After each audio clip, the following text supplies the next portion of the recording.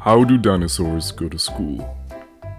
By Jen Yolin, illustrated by Mark Teague. How does a dinosaur go to school? Does he walk? Does he ride in a busy carpool?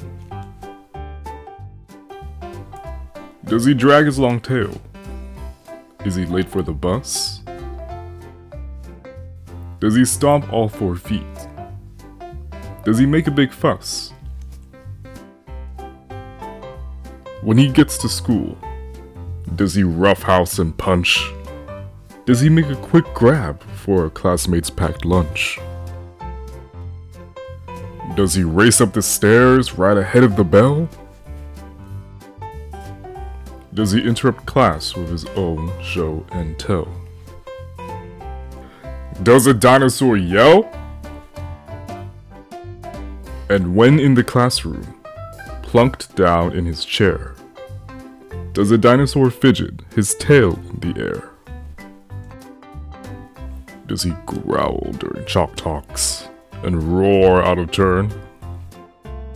Does he make it too hard for the others to learn?